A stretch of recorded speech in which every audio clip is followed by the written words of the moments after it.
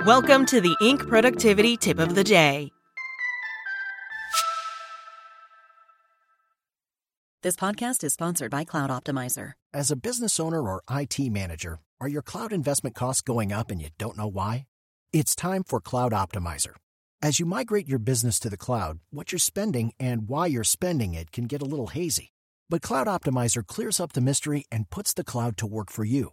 Cloud Optimizer starts by analyzing usage patterns, right-sizing resources, leveraging discounts you may not be aware of, implementing automation, and much more. And by reducing unnecessary expenses and maximizing performance, Cloud Optimizer guarantees you a savings of 5 times what you spend for their service. As you utilize cloud-based services more and more, you don't have to lose sight or control of your spend. You can stay agile, streamline your costs, and optimize your performance, plus save significant money with Cloud Optimizer. Make the cloud work for you with Cloud Optimizer. Get a free assessment and find out how much you can save by going to cloudoptimizer.com. Go to cloudoptimizer.com for your free assessment. That's cloudoptimizer.com. Welcome to the Inc. Productivity Tip of the Day.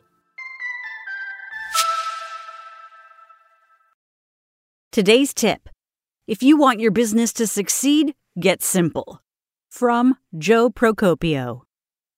Like most entrepreneurs, I'm often guilty of adding unnecessary complexity to almost everything I do. It's an entrepreneurial trait that's so sneaky, I don't even have a catchy name for it, like complexity enthusiast or chaos enabler. If anything, we're overdoers. We overbuild, we overcommunicate, we oversell. It always seems like I'm adding value when I do it, but what I'm really adding is hurdles to a 100-meter dash. Even after a couple decades of learning from my mistakes, I still love to throw hurdles on the track. A few years ago, working with one of my mentors, I sent him a draft of a proposal I wanted to send to a large and strategically important partner prospect. The draft was 3 perfectly sculpted paragraphs, delicately worded to simultaneously explain our business, our value, and how we could make the partner exponentially more successful. He sent me back an edit of my draft that turned my 3 paragraphs into 3 sentences. And he was right, and I'll always remember the note he added to the bottom. You could probably lose that last sentence too, up to you. But even though I'm still occasionally guilty of allowing complexity creep, I figured out why it happens and how to stop it. I take comfort in the fact that almost all entrepreneurs suffer from complexity creep, and I've gotten better at it, but not until I figured out that simplicity is actually not an art at all, it's a necessary science.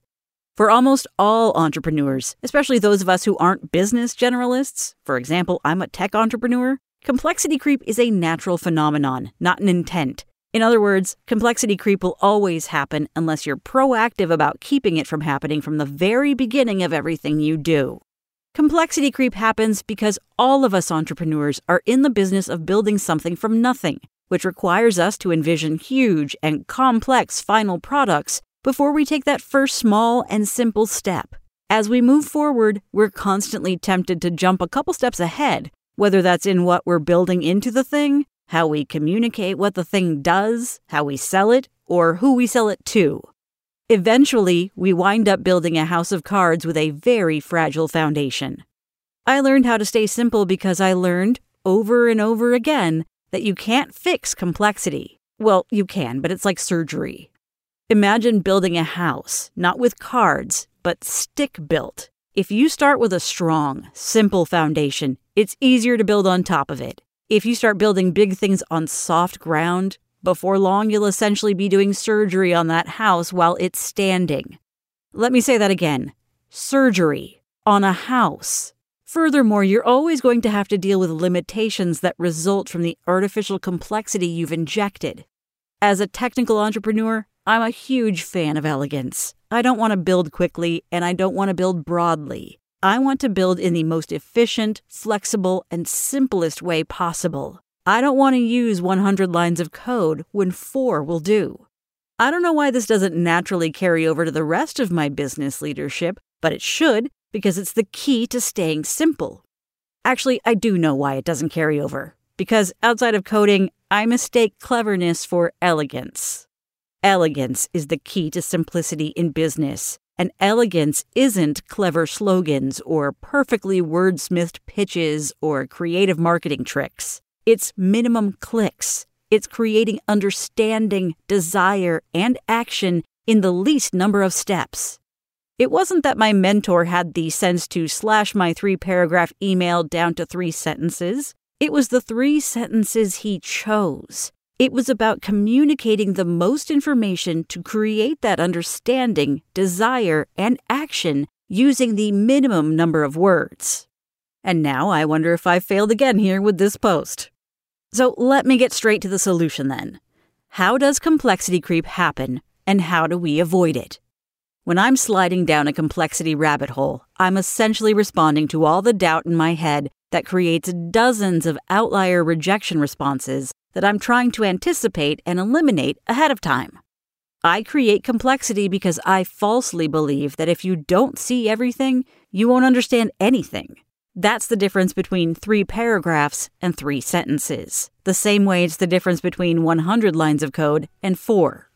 Just as an entrepreneur must mitigate all the financial and time risk involved in creating something from nothing in a way that's never been done before, we incorrectly try to mitigate the risk of leaving opportunity on the table by trying to prepare for every outcome.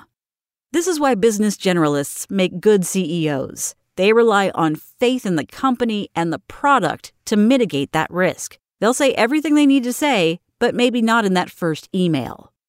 So with every feature you build, with every sales call and marketing campaign, and literally every decision you make to build and grow your business, ask yourself, am I adding value or am I adding complexity? Then start slashing until that last sentence. That's ultimately your judgment call. That's it from Inc. Check back weekday mornings at 6 a.m. Eastern for more tips. Spoken Layer. Traffic jams, tailgating, pile-ups. Ugh, the joys of driving. How could it get worse? The federal government wants to have a say in what you drive. That's right. The Biden administration's EPA is pushing mandates that would ban 2 out of every 3 vehicles on the road today. Don't let Washington become your backseat driver. Protect the freedom of driving your way. Visit EnergyCitizens.org. Paid for by the American Petroleum Institute.